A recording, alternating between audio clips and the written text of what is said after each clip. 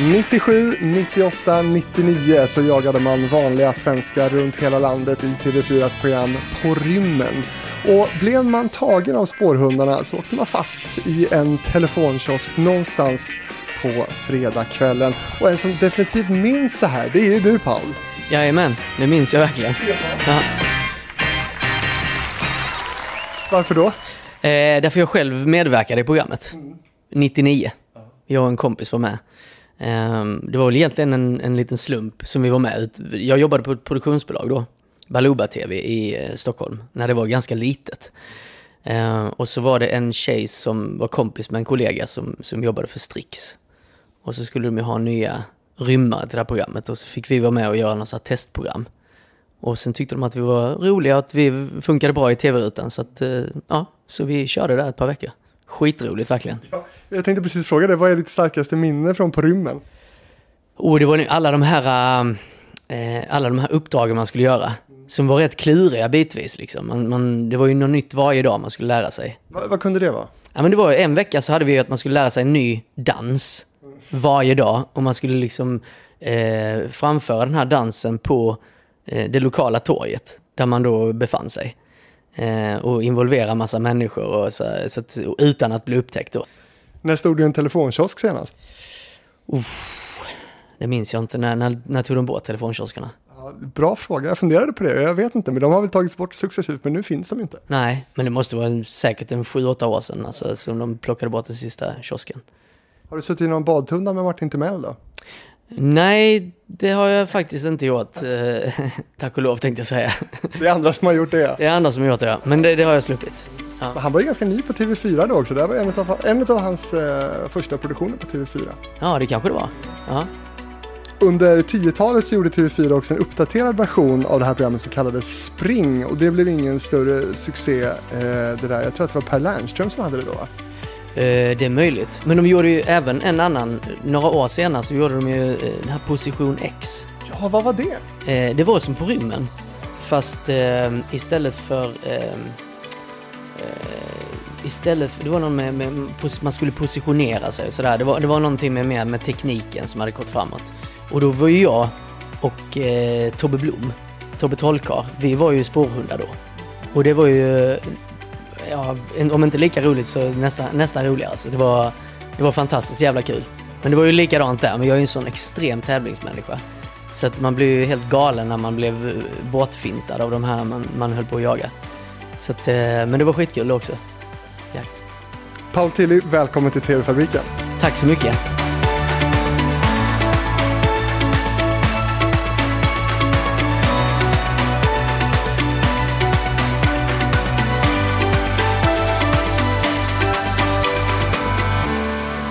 Ja, Paul, det kommer ju bli en hel del ICA-snack här nu, men inte bara, för du har gjort en hel del annat också. Så det kommer vi återkomma till naturligtvis. Har du lyssnat någonting på TV-fabriken? Du, det har jag faktiskt inte. Jag lyssnade lite snabbt när vi fick kontakt liksom, men jag lyssnar inte så mycket på poddar och sånt. Alltså just nu jag är småbarnspappa liksom, av en 3 månaders bebis hemma. Det är inte så att man har så mycket tid faktiskt. Men grattis till nedkomsten. Tack så mycket, tack. Du, första minnet jag har av dig, det måste nog varit från Radiohuset när du var involverad i Pippi Rull. Min bästa kompis Fredrik var ju praktikant Fredrik där. Och du var ju Skåne-Paul. Just det. Men Fredrik kommer jag ihåg. Ja. Det var så jävla roligt. Alltså, han blev ju utsatt för så mycket grejer. För han var ju bara, vad var han, 16 eller 17? Där. Ja, typ så. Ja, han var så ung. Och sen så Bobo Krull och Olle Palmlöv, de gav ju honom någon sån här sjuka jävla uppdrag. Och jag har för mig att han tyckte det var väldigt jobbigt att göra vissa grejer. Men han gjorde det och det blev så sjukt kul. Ja. Han träffade också Martin Timell, tror jag, vid något tillfälle och höll på att få stryk. Just det. Det var någonting med den här, när han hade den här Äntligen hemma, tror jag. Så det var någonting med bygggrejer, att han inte var riktigt snickare och han blev så jävla förbannad. Men jag minns ju ett avsnitt när han var hos någon ärkebiskop eller något sådär. När det var en sån här katolsk skandal att det var någon pedofilhärva inom den katolska kyrkan. Och att han hela tiden flyttade längre och längre bort under den här intervjun. Bara, vad håller du på med? Du vet. Ja, men jag vill inte vara så nära. Det var så jävla roligt. Han ville liksom inte bli antastad. Fruktansvärt roligt. Men vem var Skåne-Paul då? För du gjorde väl också lite så här småjobbiga grejer? Ja, jag gjorde rätt jobbiga grejer också. Faktiskt. Jag blev också inkastad av det, i det. Min kollega som jag jobbade med på det här produktionsbolaget Baluba då, hon jobbade ju även på Sveriges Radio. Och så letade de efter någon ny karaktär och så hade vi haft jävligt kul på jobbet och hon tyckte väl att jag var rolig och sådär. Så att hon frågade om jag ville tänka mig att testa och göra en grej för Sveriges Radio. Jag bara, ja men det verkar ju skitkul. Och då var jag ute på stan som Skåne-Paul då med dold mikrofon i min keps och var skitjobbig mot allt och alla som gjorde konstiga saker i vardagen som man kan störa sig på. Folk som inte plockar upp hundbajset och folk som trycker på den här knappen och fastän istället för att vänta på grön gubbe, de trycker på knappen så går de över så att bilarna stannar och så var det liksom konfronterade jag alla de här människorna och jag tyckte att det var jäkligt kul. Fram till en gång där jag fick stryk av ett ungdomsgäng. Och då gick jag på lite för hårt. Vad handlade det om då? Nej, det var någonting om att det var så irriterande. Vi tyckte att det var irriterande med folk som hade mössa på sig inomhus. Och då var det ju i maj, jag tror det var maj månad, det var så här 20 grader varmt. Och så var jag inne på något café så satt det ett ungdomsgäng där. Någon hade mössa på sig. Och det var ju ganska liksom hårda manus och där och jag drog det så långt så att det var ju från att varför har du mössa på dig inomhus liksom, eller för att du ville synas och sen så gick det liksom så långt för att man var ganska taskig också, vilket man i efterhand så här, efter den här incidenten när man fick stryk så tänkte man shit vad håller jag på med egentligen, alltså jag går ju på så hårt ibland så att folk kan ju liksom ta illa vid sig och man vet ju inte, folk kan ju snappa och så får man en smäll. Och lite så var det, jag blev ju påpucklad av 3-4 så här tonårskillar liksom. Men vad hände efter det? Efter det så det var nu slutet av den säsongen. Första säsongen då.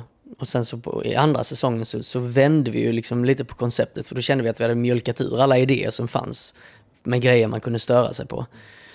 Och då kände vi, vad ska vi göra nu? Ja men då går vi med dem istället. De som vi tycker är lite konstiga och smeker dem medhårs. Så att då var det ju allt från att vi åkte upp till Livets Ord i Uppsala och ifrågasatte inte deras religion och deras tro, utan det var snarare så att man liksom höll med dem och liksom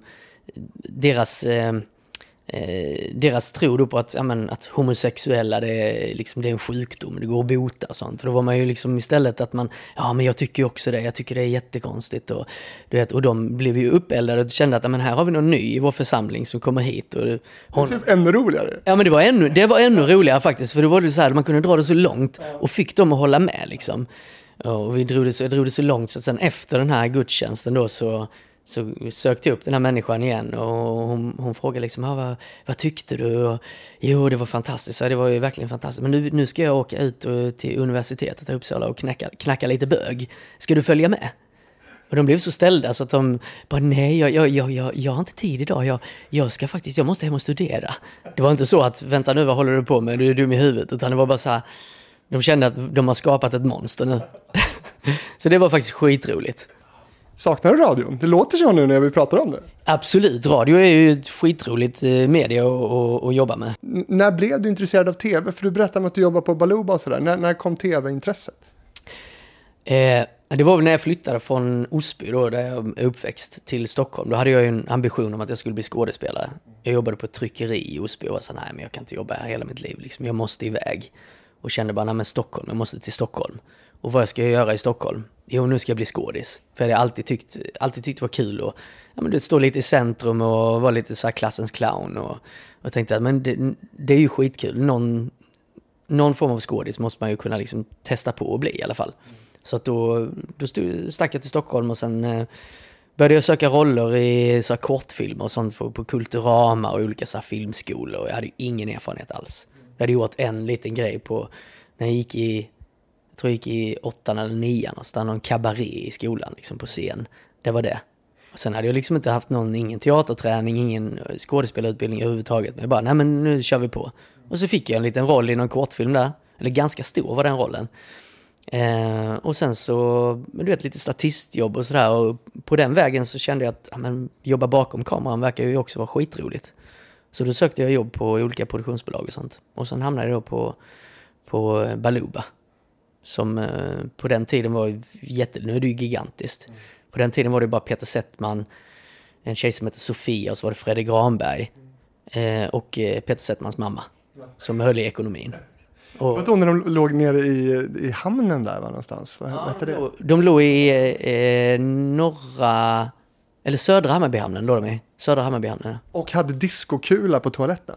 Jajamän, nu kommer jag ihåg, det var jag som satte upp den. Är det sant? Jajamän, ja. Så det fick jag vara med, och jag var ju lite så här, man ska säga inte hustomte, men jag var produktionsassistent som man började med.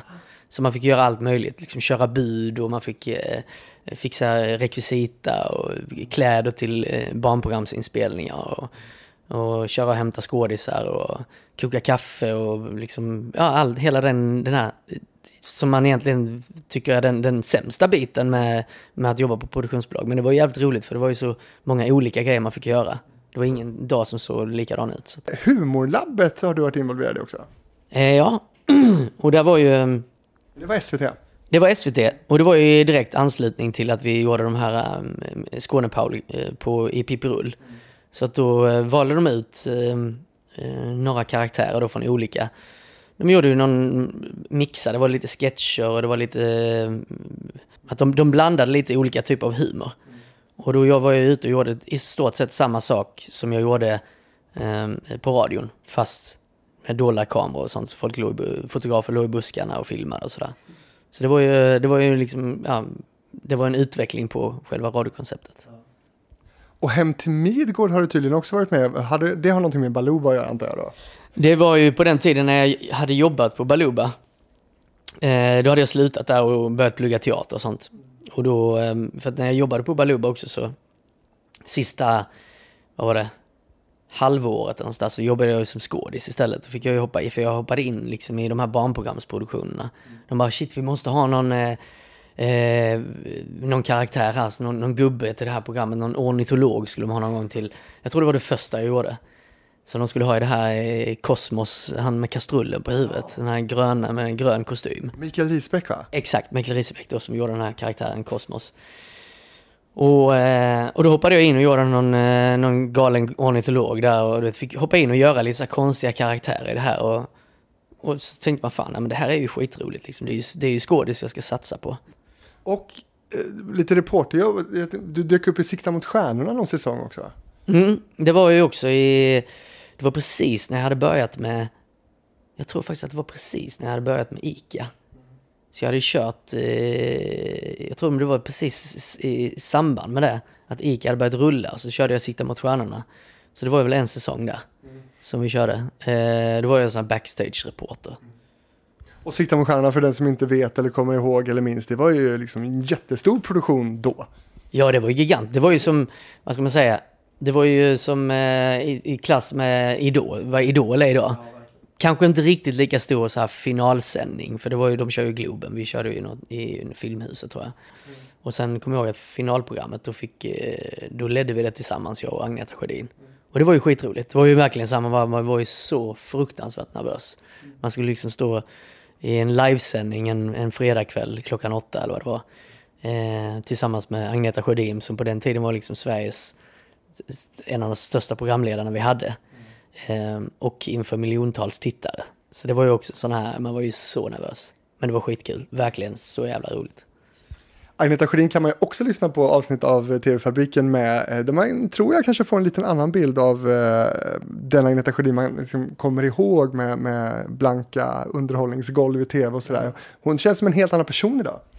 Ja, men det känns, nu har jag inte träffat henne på länge. Ja, riktigt trevlig människa, tycker jag. Och otroligt duktig, men jag tror att hon idag mer vill se sig som författare faktiskt. Det är möjligt. Skriver böcker och sådär. Du, nu ska vi snacka om ICA. Är du redo för det? Absolut, absolut. ICA har ju alltså vunnit guldägget för bästa reklamfilm 2001, 2002, 2003. 2007 så utsågs ICA-reklamen som världens längsta reklamserie av Guinness rekordbok, och är ju någon typ av svensk institution i svensk reklam-tv. Och du har varit med från början. Det är ju smått otroligt. Ja, det är faktiskt helt sjukt. Ja. Men ska vi ta det från början? Alltså, hur hamnade du där? Ja, men då pluggade jag, eller då hade jag precis pluggat klart på scenstudion i Stockholm, hade gått där i 2 år. Och kände att nu ska jag bli en seriös skådis. Från allt det här tramset med barnprogram och konstiga karaktärer och liksom spex och sånt. Så kände jag, men nu har man ju liksom ändå under de här 2 åren fått testa på lite mer seriös skådespeleri och lite tunga pjäser man hade satt upp och sådär. Men så blev jag uppringd av en castare som skulle rollsätta de här reklamerna då. Och då hade jag gjort någon annan reklam precis i anslutning till det. Så jag bara, nej, jag tackade nej direkt. Nej, jag vill inte göra mer reklam. Nu räcker det liksom. Man vet att man blir bränd i den här reklamen då, eller om man gör mycket reklam. Så jag kände, det räcker. Nu måste jag satsa liksom. Här ska det bli Dramaten och Stadsteatern och så tänkte jag. Och sen så tog det en månad och sen så blev jag uppringd igen. Och de bara, vi har inte hittat den här karaktären ännu, alltså den skådisen som vi söker. Så att, kan du inte bara komma hit? Du kan väl bara komma hit och träffa oss och du får träffa regissören och så här. Du förbinder inte dig till någonting, bara kom hit. Så tänkte jag bara, men det är alltid bra att träffa liksom en castingagent och träffa en regissör och sånt. Oavsett om det blir någonting med det här eller inte, så kanske de har en åtanke för någonting annat. Så att jag var ju där på provfilmning då tillsammans med Sanna Bråding och jag tror Robin Stegman var med också. Och Hans Mosesson. Och sen så allting gick så snabbt. Liksom. Jag tror det var dagen efter de hörde av sig. Nej, vi vill ha dig. Vi vill att du ska göra det här. Och man blev så överrumplad för allting gick så jäkla snabbt. De sa liksom att vi kommer köra i 2 år. Var ju planen då. Vi ska göra, jag tror det var 15 filmer eller något sånt under 2 års tid. Så kände jag bara, men alltså, det är ju ändå bra betalt och sådär. Och det är klart att man kan hitta och göra någonting annat emellan. Så att det var så svårt att tacka nej till den här ekonomiska... man kände att man har pluggat, man har gått på CSN och man har liksom tagit lån och det ena med det tredje. Och man kände att ekonomin var lite urholkad. Och så, det kan vara rätt skönt att komma på lite fötter igen. Så att, jag hoppar på. Och sen så är det ju historia liksom. Men du anade ju inte då vad du gav dig in på. Nej, det gjorde jag verkligen inte. Det gjorde jag inte. Utan jag trodde ju att detta skulle vara i 2 år. Och sen blev det en sån succé. Så att det bara blev fler och fler filmer. Och det blev mer och mer jobb. Och sen åren bara gick. Ja. Och nu har det gått 18 år. Vi är inne på 18 året. I oktober tror jag är det 18 år sedan vi filmade första. Ja. Då kan man också nästan säga nästan 20 år. Ja, nästan 20 år. Och du är den enda av skådespelarna som har varit med helt från början då, 2001. Vad beror det på? Klamrat mig fast. Nej, men det har väl blivit så här, det har varit så här liksom, någonstans tycker jag att det är jäkligt roligt att göra det. Det är någonting som är omtyckt av majoriteten i Sverige. Alltså, jag skulle nog säga att jag har inga siffror eller statistik, men säg att 90% av svenska befolkningen tycker om ICA-reklamen och tycker att det är roligt att titta på. Sen finns det ju en kanske 10% som är rätt trötta på det och känner bara, nej men det här är inte så jävla kul liksom. Känner du dig folkkär? Det skulle jag nog säga att jag gör i den karaktären. För att det är en karaktär som man kan inte riktigt tycka illa om honom. Han är rätt blåst och naiv. Och ganska en oskyldig oskuld nästan skulle jag säga. Men nej, så i den karaktären skulle jag säga att man känner sig lite folkkär faktiskt. Men något som jag ställer mig frågan då, och kanske många andra också, är alltså, tröttnar du inte? Det är väl klart att man har haft perioder när man känner att shit, hur länge ska jag göra detta? Nu har jag gjort detta liksom jag har gjort det här i en 1/3 av mitt liv. Mer än det. Alltså mer än det. Och jag känner, shit, det här var ju liksom inte de ambitioner jag hade från början.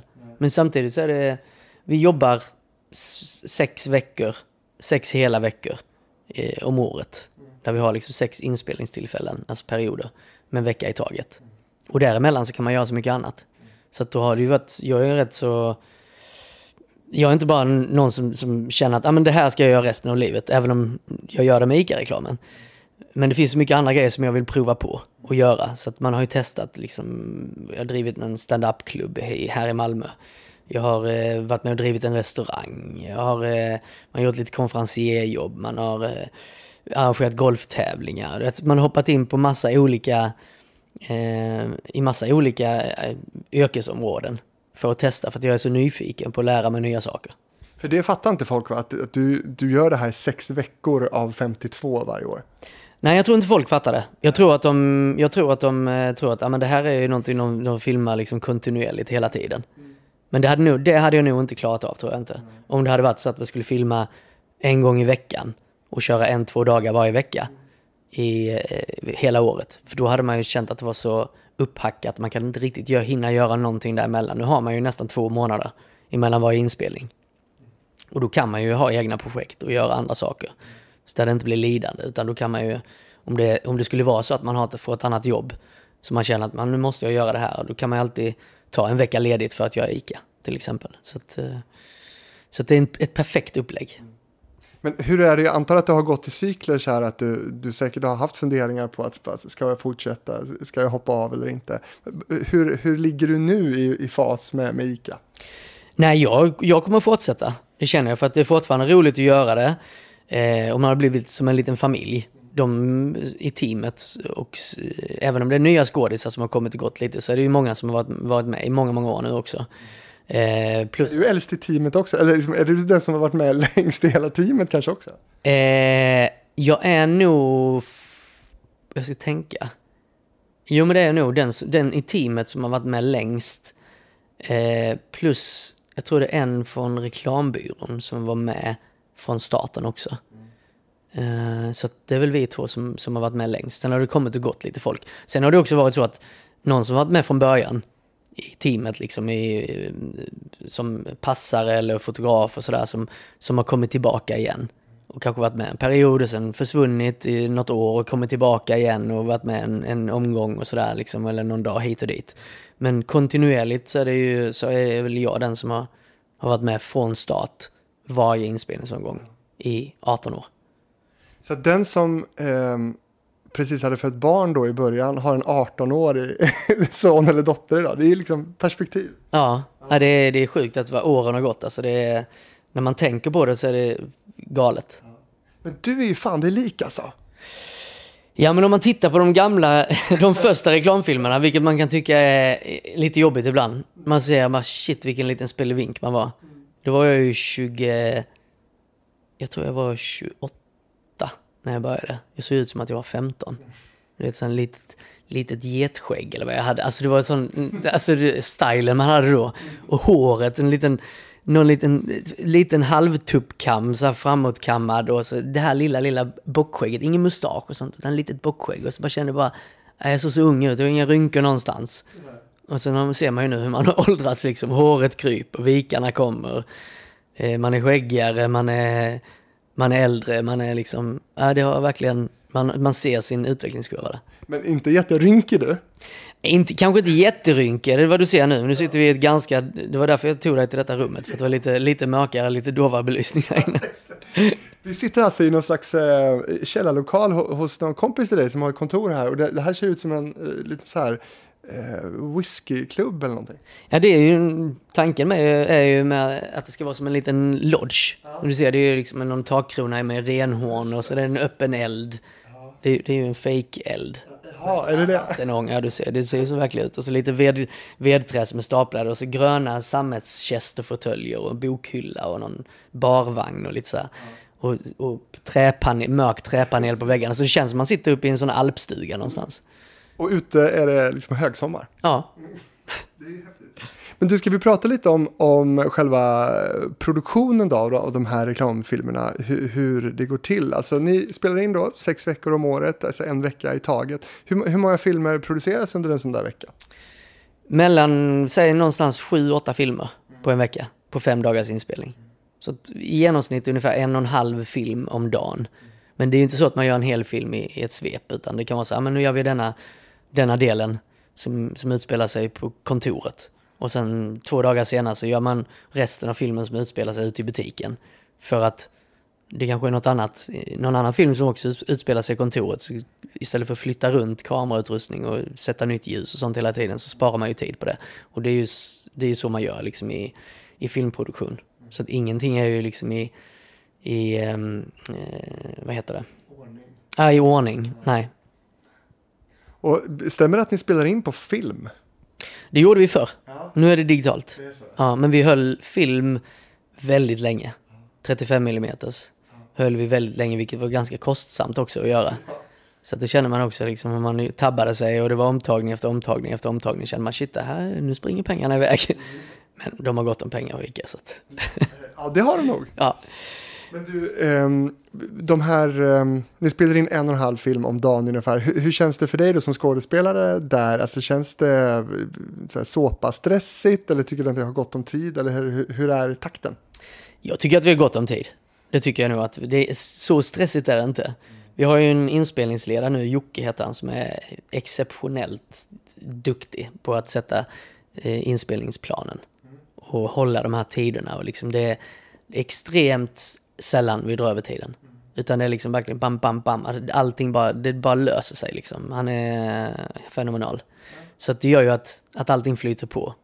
Och i och med att vi har gjort det här i 18 år nu så vet vi ju liksom hur vi ska lägga upp inspelningsplanen, vad som funkar bäst. Vi är ju så inarbetade i detta så att i början tog det lite längre tid att göra en film för att man skulle hitta sina karaktärer mer, alla skulle hitta sina platser och man fick liksom leta sig fram lite på vad som funkade bäst. Men nu har vi ju hittat det och då ska man inte gå ifrån det vinnande konceptet att vi gör så här och så flyter allting på.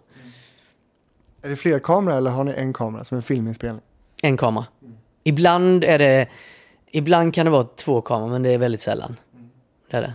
Det är om de ska göra någon gång har vi gjort någon film som utspelar alltså i en och samma tagning liksom för att men då kanske vi också haft en kamera bara. Men det är sällan de har 2 kameror faktiskt. Det är en. Kan du inte ta oss med på en inspelningsdag för dig? Lite detaljerat sådär med klockslag och sådär. Hur ser en dag ut när du spelar in Ica-reklam? En normal dag när man har otur skulle jag säga då, för att man är så jäkla trött på morgnarna, för det är tidiga morgnar. Ja, då går man upp kanske klockan 6. Och då vaknar du på något fancy hotell i stan? Ja, fancy. Vi brukar alltid bo på Hotel Mornington i Stockholm. Det är ju skitmysigt, det är rätt familjärt liksom. Men det är inget så här superfancy. Och sen så hoppa in i duschen för att pigna till, fixa till sig, klä om. Man blir hämtad med en minibuss som åker runt och plockar upp och skådisar. Jag brukar vara den som blir upplockad först och sen åker man runt för att de andra vi filmar ute i Gustavsberg och i och med att det är på Östermalm så åker de emot Södermalm och så plockar de upp lite folk så att det kan ändå ta nästan en timme ut, 50 minuter, vilket kanske normalt sett skulle ta 25 minuter. Är Loa i tid undrar man när bussen kommer? Loa han har faktiskt egen transport för han bor lite längre ut. Han bor ute i Danderyd. Så att han får egen transport ut. Men han brukar vara i tid. Och då är du i Gustavsberg någonstans? Ja, då är vi i Gustavsberg kanske säg att jag blir hämtad 7:15 säger vi. Och sen är man kanske i Gustavsberg vid 7:30. Sen är det frukost fram till 8:00 och 8 så drar vi igång. Och då på den tiden mellan 7:30 och 8 ska man hinna bli sminkad. Nu är ju inte jag någon som tar så lång tid på mig. Det tar 3 minuter att sminka mig liksom. Utan det är bara, så jag brukar alltid fixa allting själv. Jag sitter inte där och blir friserad. Tjejerna blir ju friserade, alltså får bli stylade i håret och sminkade och du vet, det är lite mer kludd med dem. Men jag behöver ju liksom i stort sett bara lite foundation, lite puder och lite sådär. Och sen är jag klar. Och sen så är det samling 8:00. Så går de igenom inspelningsdagen. Och det brukar vi inte vara med på utan det är mest för teamet. Och sen så är det lite repetitioner för den filmen man ska göra den dagen. Då går man igenom i manus vad vi ska göra. Och så repeterar man lite och testar lite positioner och man ska hålla upp produkter i bild och sådär. Och sen så då vid det laget, i och med att det är ju 30-45 sekunders filmer. Så vid det laget så kan man ju manuset. Så det är inte så att jag sitter hemma och pluggar manus innan. Utan man har lärt sig det med åren att du behöver inte sitta hemma och plugga manuset och kunna det utantill. För det kommer på repetitionen. Man läser igenom vad det handlar om och man har läst igenom filmen en gång. Och sen så sen gör man det på repetitionerna. Så har man ju med sig manuset och sen så släpper man det så kan man de här grejerna. Och, hur många repliker kan det handla om för dig en film? Nej, men alltså vissa filmer kan det vara bara så här typ, vad gott. Alltså det kan vara allt. Och sen vissa filmer har man fler repliker liksom. Så att det är individuellt. Så att, och vissa dagar är man ju inte med hela dagarna heller. Men det är ju en normal inspelningsdag. Då när man sätter igång och då filmar vi fram till 10:30 kanske. Och så är det lite förmiddagsfika i 10 minuter. Sen fortsätter man filma. Sen är det lunch mellan 1 och 2. Och sen filmar man till 7:00. Och där kan det vara någon lite senare fika också. Och blir det längre att man kanske vissa dagar måste filma till 8, halv 9. Så får man någon lite kvällsmat också. Men och sen är det hem. Sen är det gå och lägga sig. Sen är det upp 6:00 igen. Så att, det blir inte Stureplan då? Nej, det blir inte.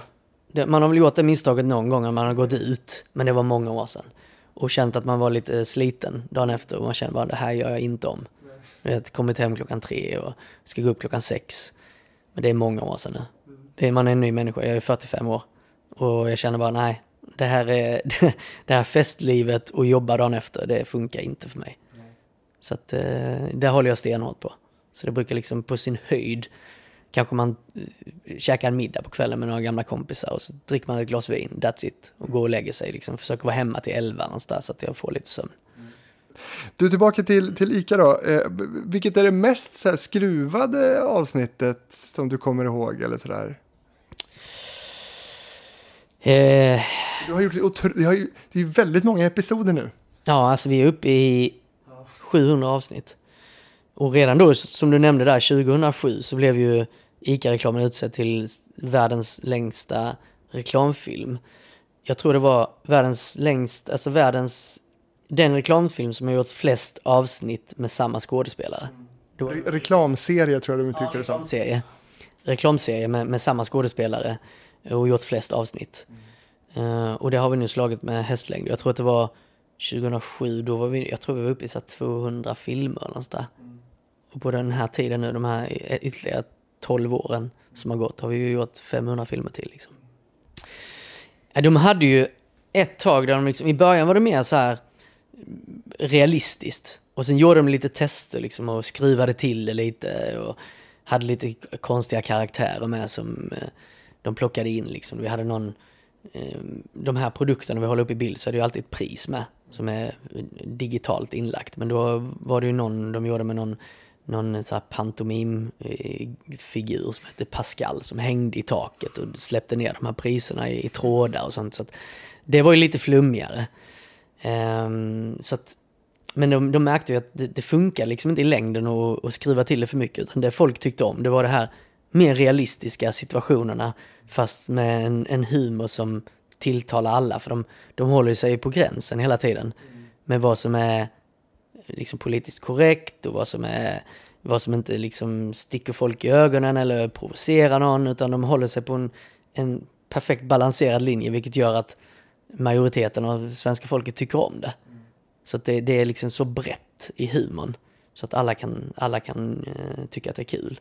Jag antar att det är en hel del fokusgrupper som görs på de här filmerna för att det ska hålla sig på rätt köl. Exakt, jag tror de sitter nu rätt ofta med fokusgrupper och säger, men okej, nu har vi gjort den här omgången, vad tycker ni, vad gillar ni med det här och vad tycker ni inte om, och då hittar de liksom rätt, och då har de hittat tillbaka efter att ha gjort massa experiment. Jag kommer ihåg någon gång Ica-Stig hade någon sån här secret dungeon där han åkte ner och hade liksom, åkte ner i någon sån här hiss i fruktståndet eller i fruktavdelningen, och det blir bara så här, det blir konstigt.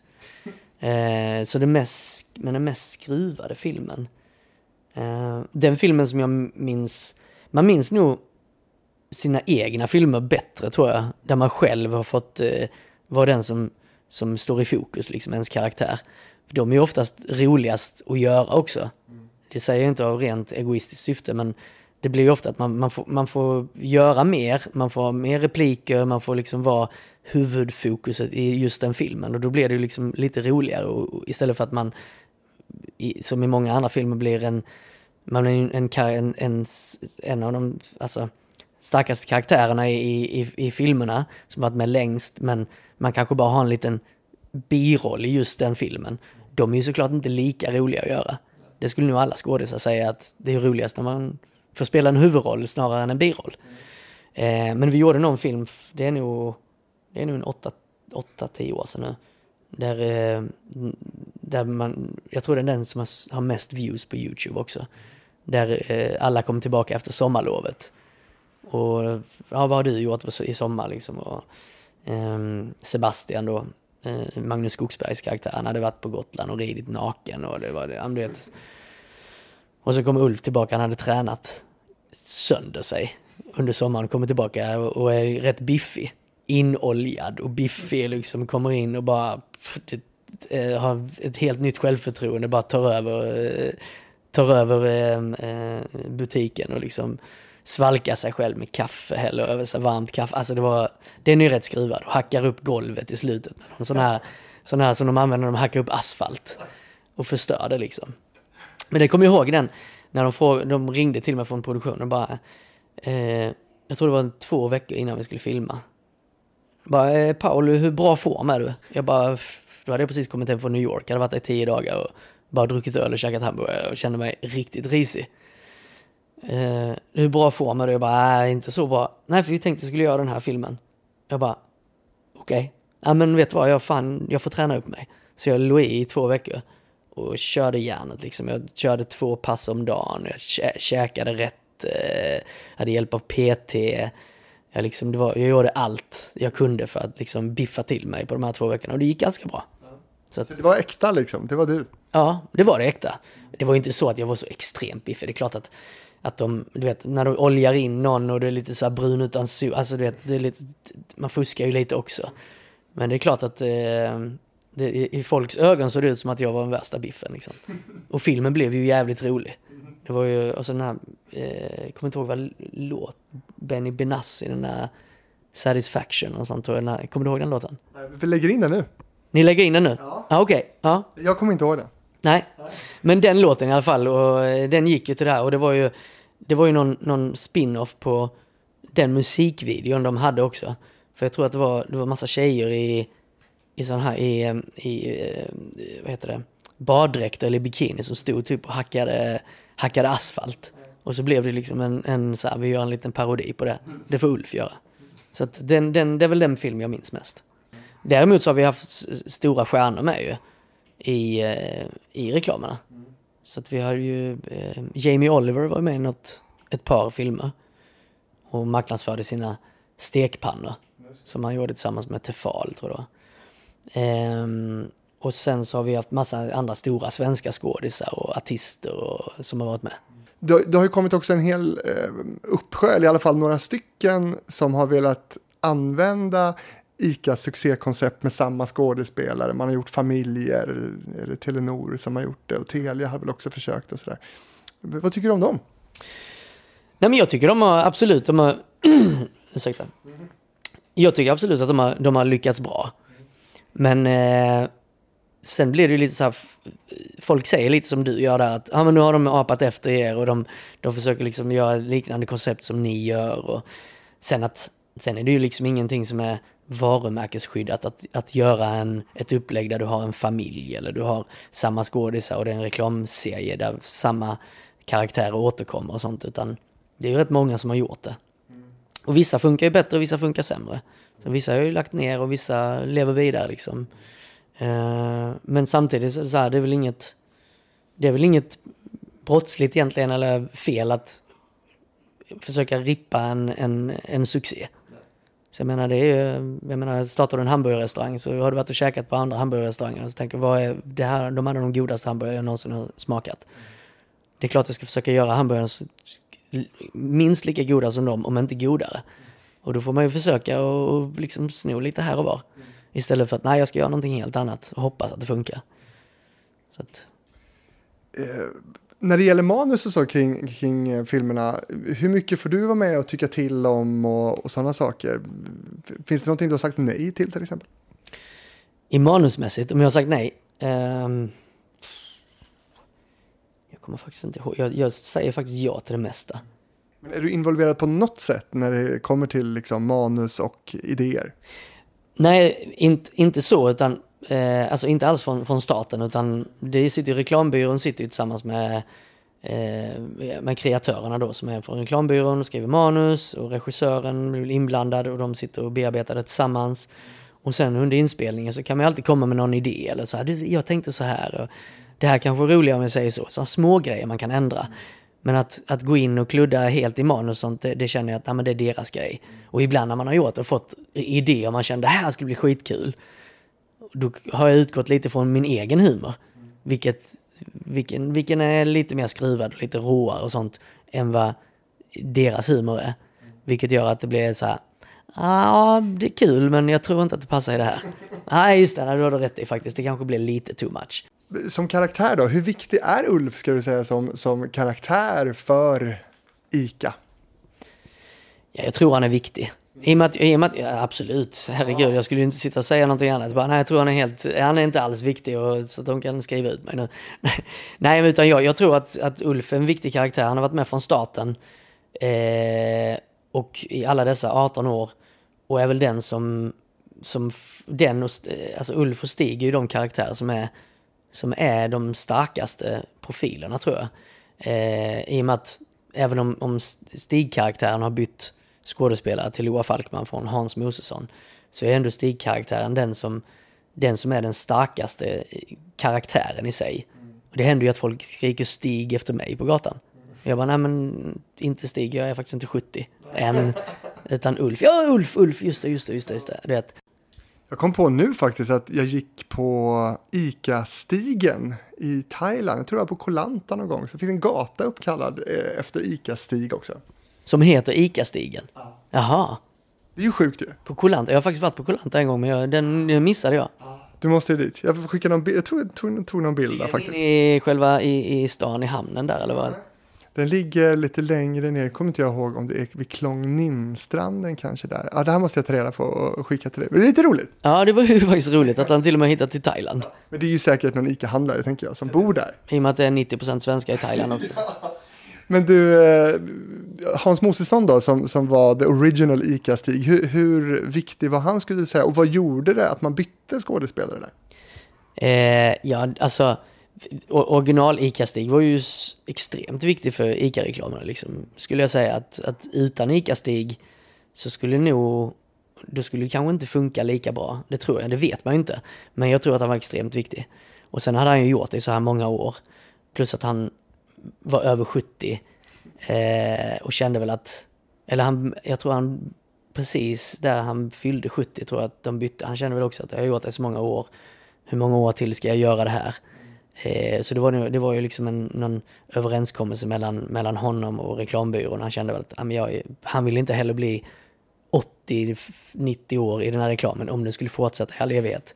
Och gå runt med rollator till slut och känna att han var gammal och skröplig. Plus att han har gjort massa andra grejer efter, liksom gjort sommarteatrar och har egna projekt liksom.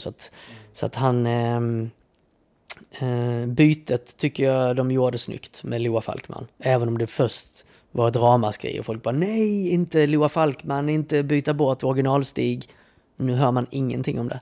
Utan Loa gör ju karaktären på sitt sätt. Jag tycker att Loa är fantastisk skådespelare och skitrolig att jobba med. Och privat väldigt, väldigt härlig människa. Som alltid har någon historia eller du vet, så här. Så att vi är ett gött gäng. Men då kan man byta Ulf också ju. Det skulle man kunna göra. Absolut, det skulle man nog kunna göra. Men än så länge så håller jag mig tillräckligt ung så att jag inte känner att jag behöver gå i rullator. Så att den dagen, om 20 år, så kanske de byter ut mig också. Det vet man inte. Men hur ser själva kontraktet med ICA ut? Alltså, har du liksom årskontrakt eller hur funkar det? Vi skriver kontrakt inför varje omgång. Men jag har ju ett kontrakt som löper liksom årsvis. Och sen inför varje omgång så har vi ett sidokontrakt där vi går igenom hur många filmer jag ska medverka i och sådär. Så att man vet.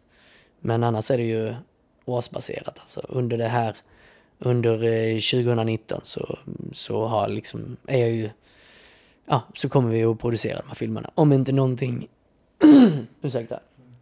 om inte någonting händer och om de känner att nej, men vi ska lägga ner eller att de vill göra någon förändring, så tutar vi på år för år. Statusen tänker jag prata lite om, för att du var inne på det här med att jobba som skådespelare, du hade skådisdrömmar och sådär. Märker du av någonting statusmässigt hur man ser på skådespelare i reklamfilm? För du var ju själv skeptisk från början. Jag var skeptisk från början, absolut. Och jag trodde ju inte att det skulle få sådana här proportioner. Samtidigt är det ju skitroligt såklart att ha blivit en sån stark karaktär som ploppar upp i tv-rutan i stort sett varje dag.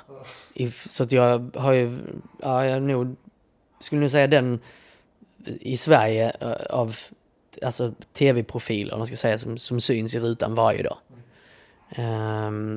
Och sen är det såklart man hade ambitionen att man skulle bli en annan typ av skådespelare. Men sen, samtidigt har det varit så här, men humor har alltid legat mig varmt om hjärtat. Jag har alltid tyckt att det är ju det roligaste att göra.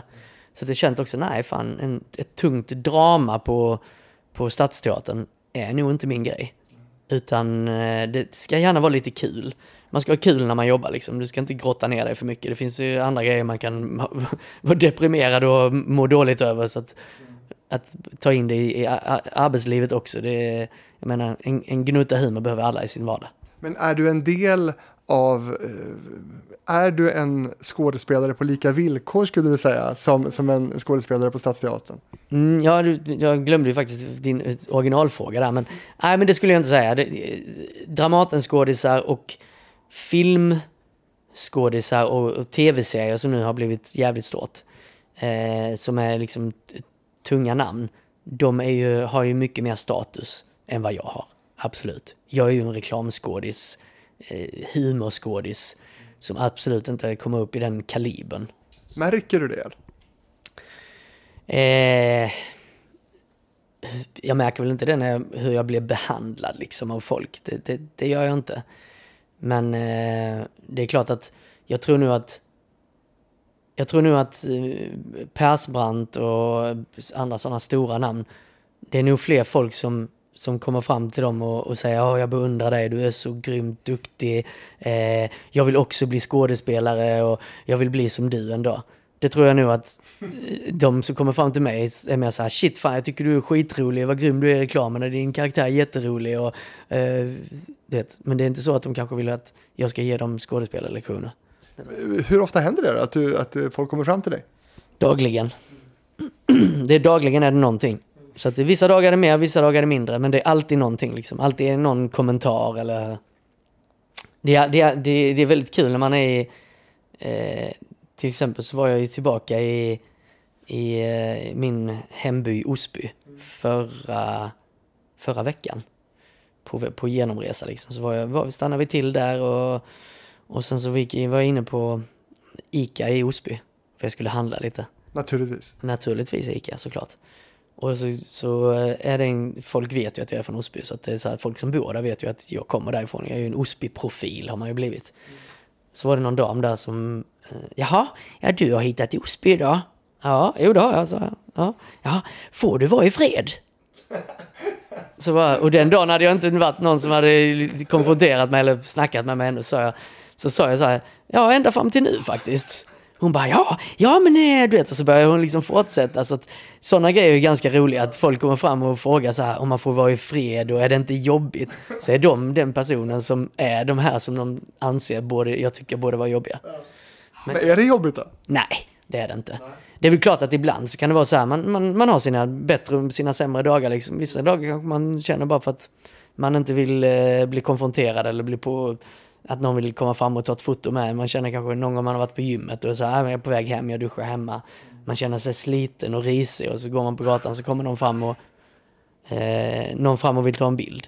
Man känner man är helt svettig och jäklig. Då kanske inte man tycker att det är lika kul att ställa upp och hamna på Instagram där man bara ser ut som en sunkig jävla lodis. Nej, och så tänker jag då samtidigt det här som du själv var inne på förut, att du har ju då själv valt att pressa dig in i folks vardagsrum varje dag då. Är det liksom priset du får betala då?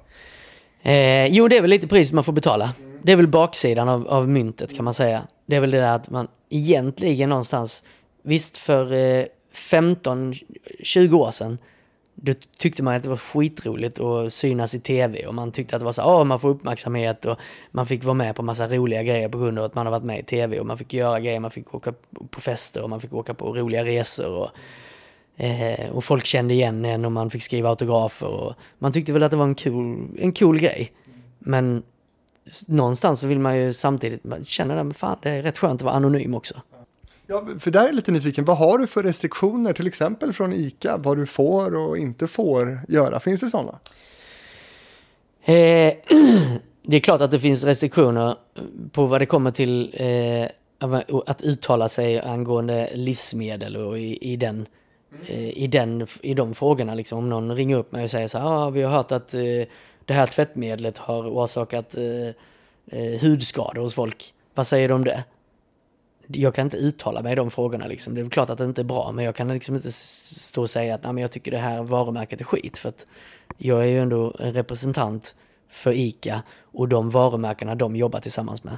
Så där får jag ju liksom hålla en god ton och även om man känner sig köpt ibland. Men samtidigt så här, nej vet du vad, det är faktiskt värt det. Och du får handla vad du vill? Jag får handla vad jag vill. Jag får gå till vilken butik jag vill. Och då får du roliga kommentarer, va?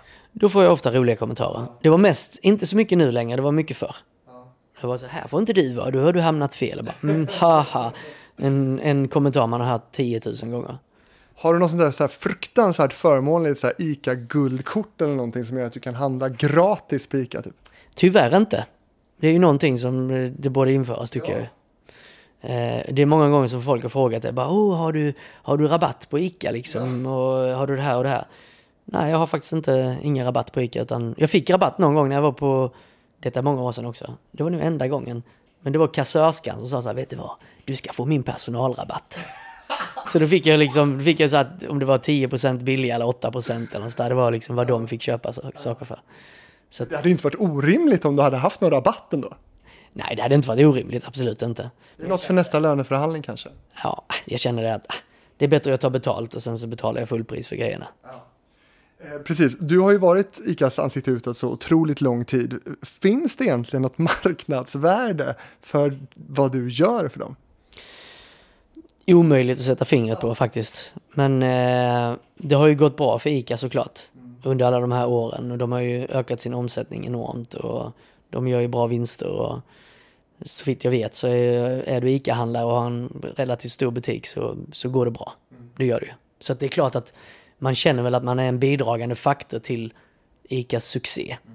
Nu är ju inte bara jag det, utan det är ju hela konstellationen av reklambyrån som har gjort det här konceptet, manusförfattare som är skitgrymma, teamet som filmar och de som klipper, skådisarna som är med. Så att det är ju en helhet som har gjort att att ICA har exploderat och blivit så pass populärt.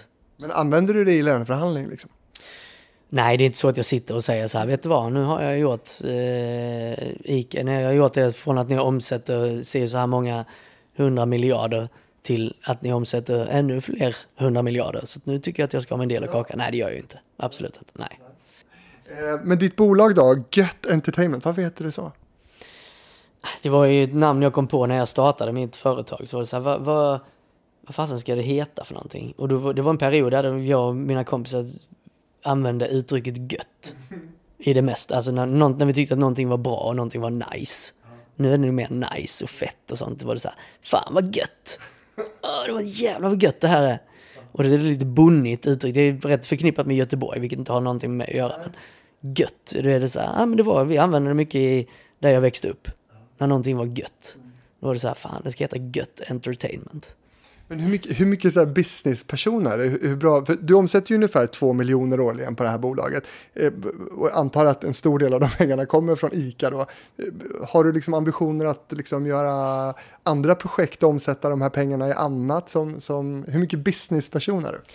Men jag är ju lite businessperson. Jag har ju hoppat in i lite olika grejer. Hoppade in i en restaurang som jag var med och drev i 1,5 år ungefär. Som inte gick speciellt bra. Det gick inte så bra från början.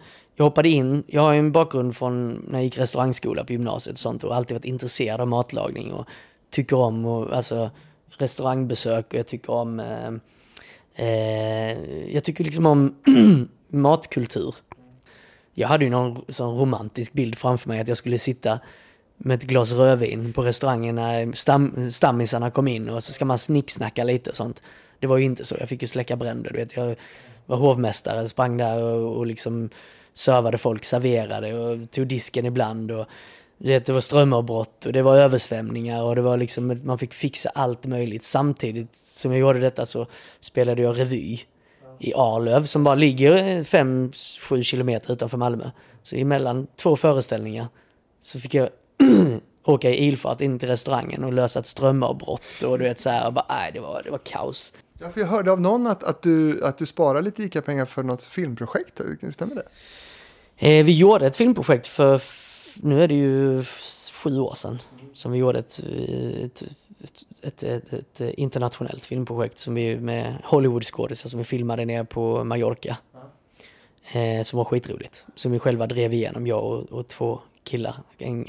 Min bästa kompis och en regissör som hade skrivit ett manus. Och så lyckades vi raisa pengar, alltså få in kapital från kompisar och kompisars kompisar. Så det var en lågbudgetfilm. Vi fick in 5 miljoner kronor. Och så gjorde vi den här filmen och lyckades få den såld till Sony Pictures i USA. Så att den filmen i sig har väl spelat in kanske 40 miljoner. Vad heter den? Stranger Within. Med största skådisen var ju William Baldwin. Som är en av Baldwin-bröderna. Och jag tror tack vare hans namn som vi också lyckades sälja den. Liksom. Det är inte så lätt. Alltså det är så många filmer som antingen hamnar i skrivbordslådan, aldrig blir någonting. Kanske ett jättebra manus, men det kommer inte vidare. Eller så görs filmen och sen så blir den inte såld och så hamnar den i en videohylla kanske till slut om den blir distribuerad överhuvudtaget. Den tjänar inga pengar och sånt. Så att vi har ju fått tillbaka våra pengar och lite till, men det är ingenting vi har tjänat någonting på. Så Sony Pictures är de som har tjänat pengar på den. Men hur mycket lider du av att det står ICA i pannan på det? Jag tänker om vi kommer till andra roller som du skulle kunna göra väl egentligen emellan ICA-giggen så att säga. Alltså, hur påverkar det dig? Det är klart att det påverkar mig att jag är så förknippad med min rollkaraktär och så förknippad med reklam. Men sen samtidigt har jag släppt de ambitionerna lite som jag hade förut. Att även om jag kände att jag vill Stadsteatern och jag ska Dramaten, nu vill jag ha Hollywoodfilm, bla bla bla. Så jag släppte lite och kände bara, fan vet du vad. Det är inte det som är det viktigaste i livet att skapa en karriär och bli liksom jättekänd och få göra de här rollerna. Det är säkert skitroligt. Men det är sån fruktansvärd konkurrens att göra det. Och det finns andra som sannoliken är bättre än vad jag är. Bättre skådis än vad jag är. Och som vill det här ännu mer. Då är det bättre att de gör det. Och sen hittar jag andra kreativa grejer som jag kan göra. Jag tycker ändå att jag har ett bra liv. Tycker jag. Och gå och käka på restaurang istället för att släcka bränder på den. Exakt, gå och käka på restaurang och klaga på maten istället. Du Paul Tille, vad trevligt. Nu har vi snackat en timme om ditt liv i tv. Hur var det här tycker du? Det var supertrevligt. Det var mycket frågor som jag inte har fått tidigare faktiskt. Vilket är roligt också. För många gånger blir det när man ställer upp i intervjuer att det blir lite samma frågor. Men så det här var väldigt givande och trevligt och du var en skön person. Tack! Och du har ju också, eller vi, eller jag, eller du, eller ja, vi har ju fixat också så att du ska få ta med TV-fabrikens följare till inspelningsplatsen av ICA-reklamen så att du får visa lite hur det ser ut lite kort bakom kulisserna. Exakt, jajamän. Så det ska vi göra. Det har vi inte filmat än, men när det här publiceras då har vi gjort det. Så att då kan du gå in nu på TV-fabriken på Facebook och finns också på YouTube och kolla på hur det ser ut bakom kulisserna på den här inspelningsplatsen i Gustavsberg då. Jajamän. Tack så mycket Paul Tilly. Tack så mycket.